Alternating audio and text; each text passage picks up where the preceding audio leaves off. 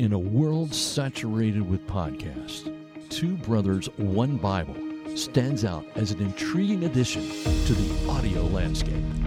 Ooh, that was good. What do you think about that? That's good. I don't have any idea what that means. No. Welcome to Two Brothers, One Bible podcast. We are so grateful that you joined us today.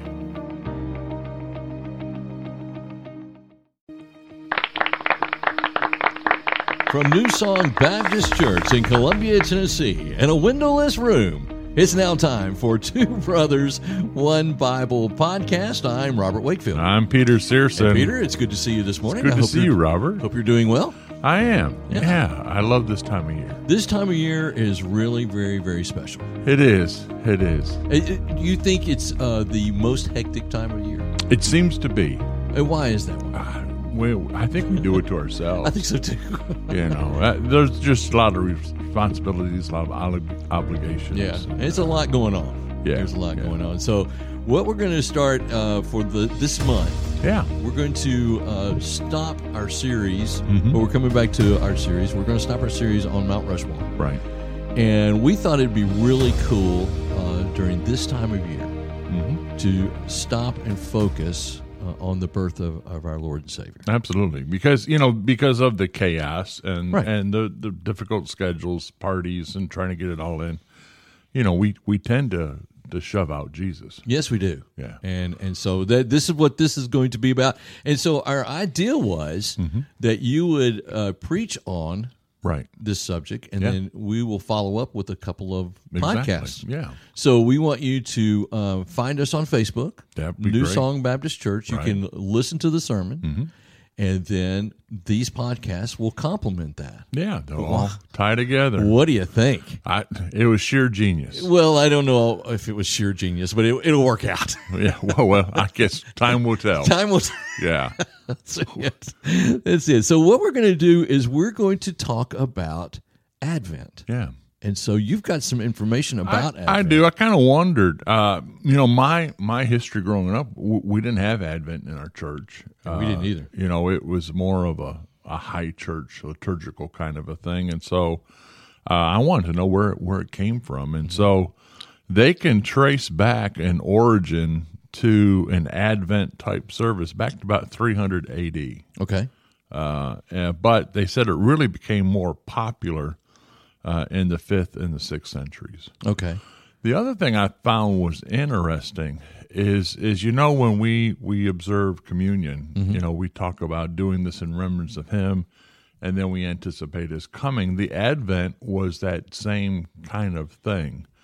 The Advent word comes from the Latin word adventus, which is a translation of the Greek word parousia, Okay. which is talking about the coming of Jesus. I got you.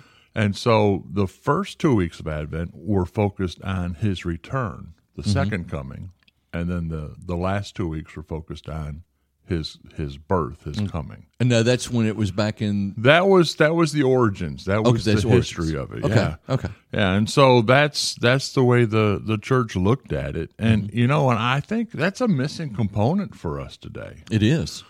because I think Advent today, by and large, is mainly looking at His birth.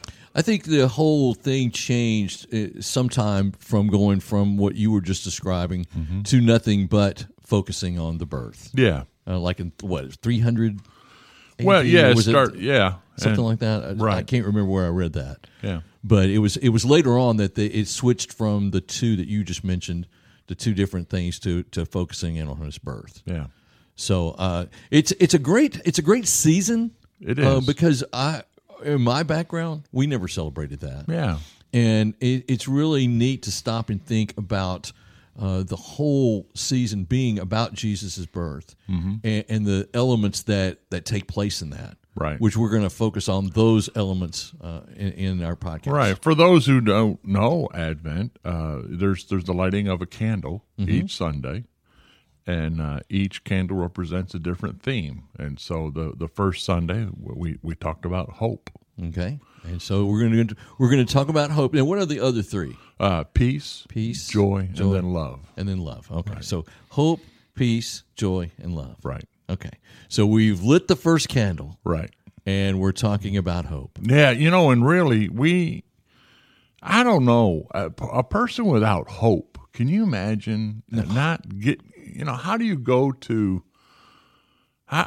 bed hopeless? How do you wake up hopeless? How do you survive in an environment where there's just no hope?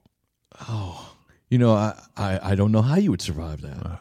I don't know how people that are facing this are dealing with that, because the hope that we have in Jesus is the foundation of what we do. It is, and different people, as they're listening to this podcast, I mean, they're going through different stuff, and so you think about what's going around the world, and what people deal with. They may be at a place where hope's really hard to find. Right. So the verse that we're going to that we've chosen is this now? Remind me, is this the verse that we talked about yesterday? Well, I don't know. It's a little cryptic. No. We're going to talk about Luke 2:36 through 38. Yeah. Okay. So is that what we're going to do? Yeah, that's in there. Okay. So that's in there and everything. So let's look at Luke chapter 2, verses 36 through 38. And you want to read that, or would you like me to read it? I've got it right here. I'll be happy to. It says that there also was a prophet, Anna, the daughter of Penuel of the tribe of Asher. She was very old, and she had lived with her husband 7 years after her marriage, and then was a widow until she was 84. She never left the temple, but worshiped night and day, fasting and praying and coming up to them. The them is Mary and Joseph and the baby Jesus. At that very moment, she gave thanks to God and spoke about the child to all who were looking forward to the redemption of Jerusalem. Well, wow.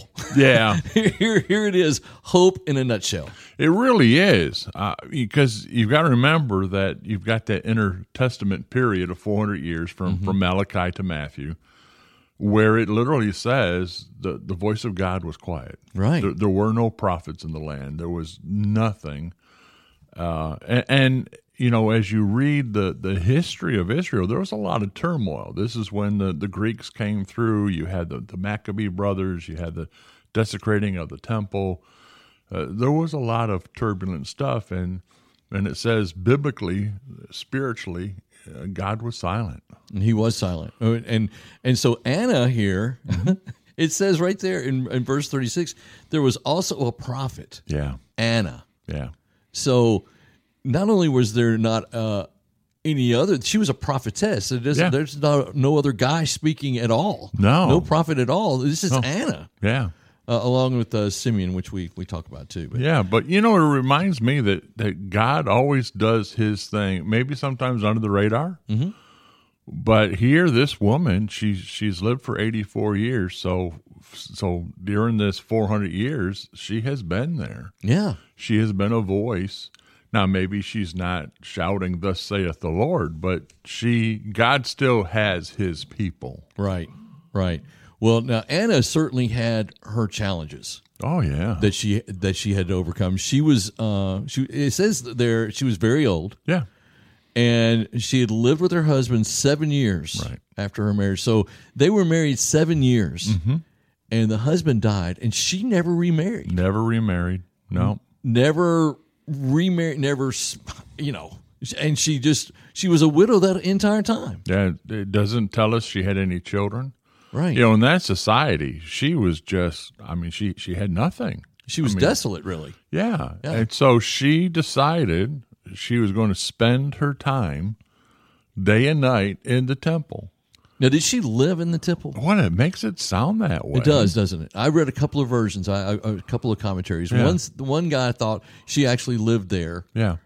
In one of the chambers there. Right. And then another one just said that, well, maybe she was just there constantly. Yeah. It doesn't really matter. Right. I was just curious what you thought.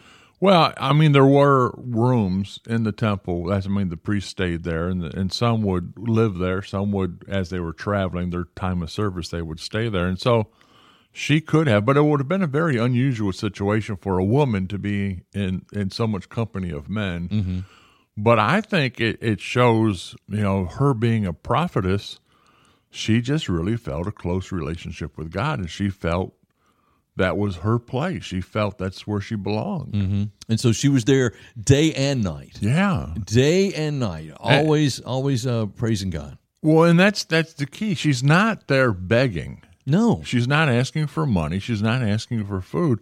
She's there, and she said it's worshiping, fasting, and praying.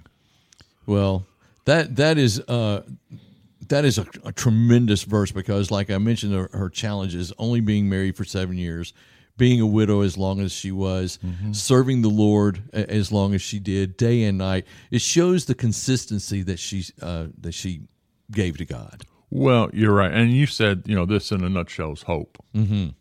And so, in a time where they weren't feeling God's presence, she's there filling the gap. Oh, yeah. Now, maybe not in a big way, but she's filling the gap. So when we think about, we've looked at her circumstances, okay? We've looked at her circumstances. We've looked at what she's done. And then here comes Mary, Joseph, and the baby Jesus. Right. Yeah. Now, this part right here really, really tickles me because coming up, it says there in verse 38, coming up to them at that very moment, she gave thanks to God and spoke about the child to all who were looking forward to the redemption of Jerusalem. Absolutely. So I was trying to put that in today's, time and place. And so you've got a brand new baby. Right. And the parents walk into Kroger, and this woman comes up and just expounds upon this child. How would you feel? If I'm looking at Mary and Joseph in that situation, I'm seeing they're glancing at each other. Yeah. This lady, we've never met. We've seen her at the temple. Sure. We don't know her name. Maybe I'm just making this scenario up. But here they're going on. She's going on and on about it. Well, but I do. I'm going to give Joseph and Mary some credit here. Okay. Because, you think about the whole story. Mary's visited by an angel. It's not going to be a normal baby. Joseph gets visited by an angel. Right. They have a baby. Shepherds show up, and then later kings show up with gifts. They just encountered Simeon before Anna. That's true. And he did the same thing. He did do the same thing. They know they have a special baby. Right. What they didn't know was everybody else would know it's a special baby. Right. Okay. That's a better. A better scenario. I think it's like we've got a secret, and it's like, oh wait, they know the secret too. Yeah. Everybody knows the secret. Yeah. So I don't think it's like this. Haggard woman comes up and right. I don't think it's that awkward. Okay. But I do think they are probably cutting eyes at each other like, oh, we didn't know he was that special. Oh, okay. That's a better way to put it. Yeah, I like that. Yeah. But you had to be. I thought Mary and Joseph just had to be beaming. That this is God's son. This is Jesus. This is really the real deal. Yeah, and it's just been confirmed by two people who had been waiting for this. Right. And so when we think of the hope that Anna had, do you think she had the hope of actually seeing the Son of God? That was Simeon's hope. That was Simeon's hope. Do you think Anna's was the same way? Boy, I would think so. No, this is just speculation. It is speculation, but who would not? Right. I think for them, especially, their hope since the nation of Israel was always for the Messiah. There's one coming. And they go through all this persecution. Armies come, they trample them, they raid them, they lose themselves for the nation, they come back. And it's always been the hope in the Messiah. Right. And so they're waiting to see the Messiah. And they got to, Simeon and Anna got to see the Messiah. They got to see as a baby. Yeah. That's so neat. Yeah. That's so great. Which would have no identifiers as being a Messiah. No. But they knew. Yes, they did know. Yeah. Yeah, that's a great point, Peter. That's a great point. Well, this whole verse is only 3 verses about Anna in all of the Bible. That's it. And it's in Luke. Yeah. And this is the only mention of her. Mm-hmm. And I think that the hope that she showed is an encouragement for all of us. It really is. Hang on. Hang on is a good way to put it. Yeah. Yeah. You know, and do the right things. Mm-hmm. I mean, she hung in there for 84 years all by herself. And she never stopped worshiping, she never stopped fasting, and she never stopped praying. Right. Just hang in there. You know, how many times do we just kind of throw up our hands and say, it's hopeless. Yeah. It's not going to happen. Not going to make it work. Can't do it. Right. You know, I'm killing myself looking forward to it, so I'm just not going to do it. Right. and she just hung in there. She was very, very consistent, as I said earlier. I mean, that's just one of the lessons that I came away from this reading about Anna, was just how totally consistent she was with that. Well, we did it. I thought we was going to get to another one, but we have already spent our 15 minutes here. We did. Sorry. Oh no, not sorry. That was a great little lesson. She is a role model for all of us, and she really is. So we're going to be doing another verse on hope in this time of Advent, and so we hope that you will. We hope. Did you see what I did there? I like that. We hope that you listen to future episodes of Two Brothers, One Bible. I'm Robert Wakefield. I'm Peter Searson. Thanks so much for listening, and God bless.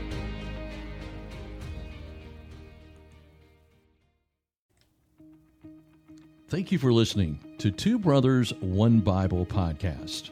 We want to encourage you to subscribe wherever you get your podcast, and be sure and tell a friend.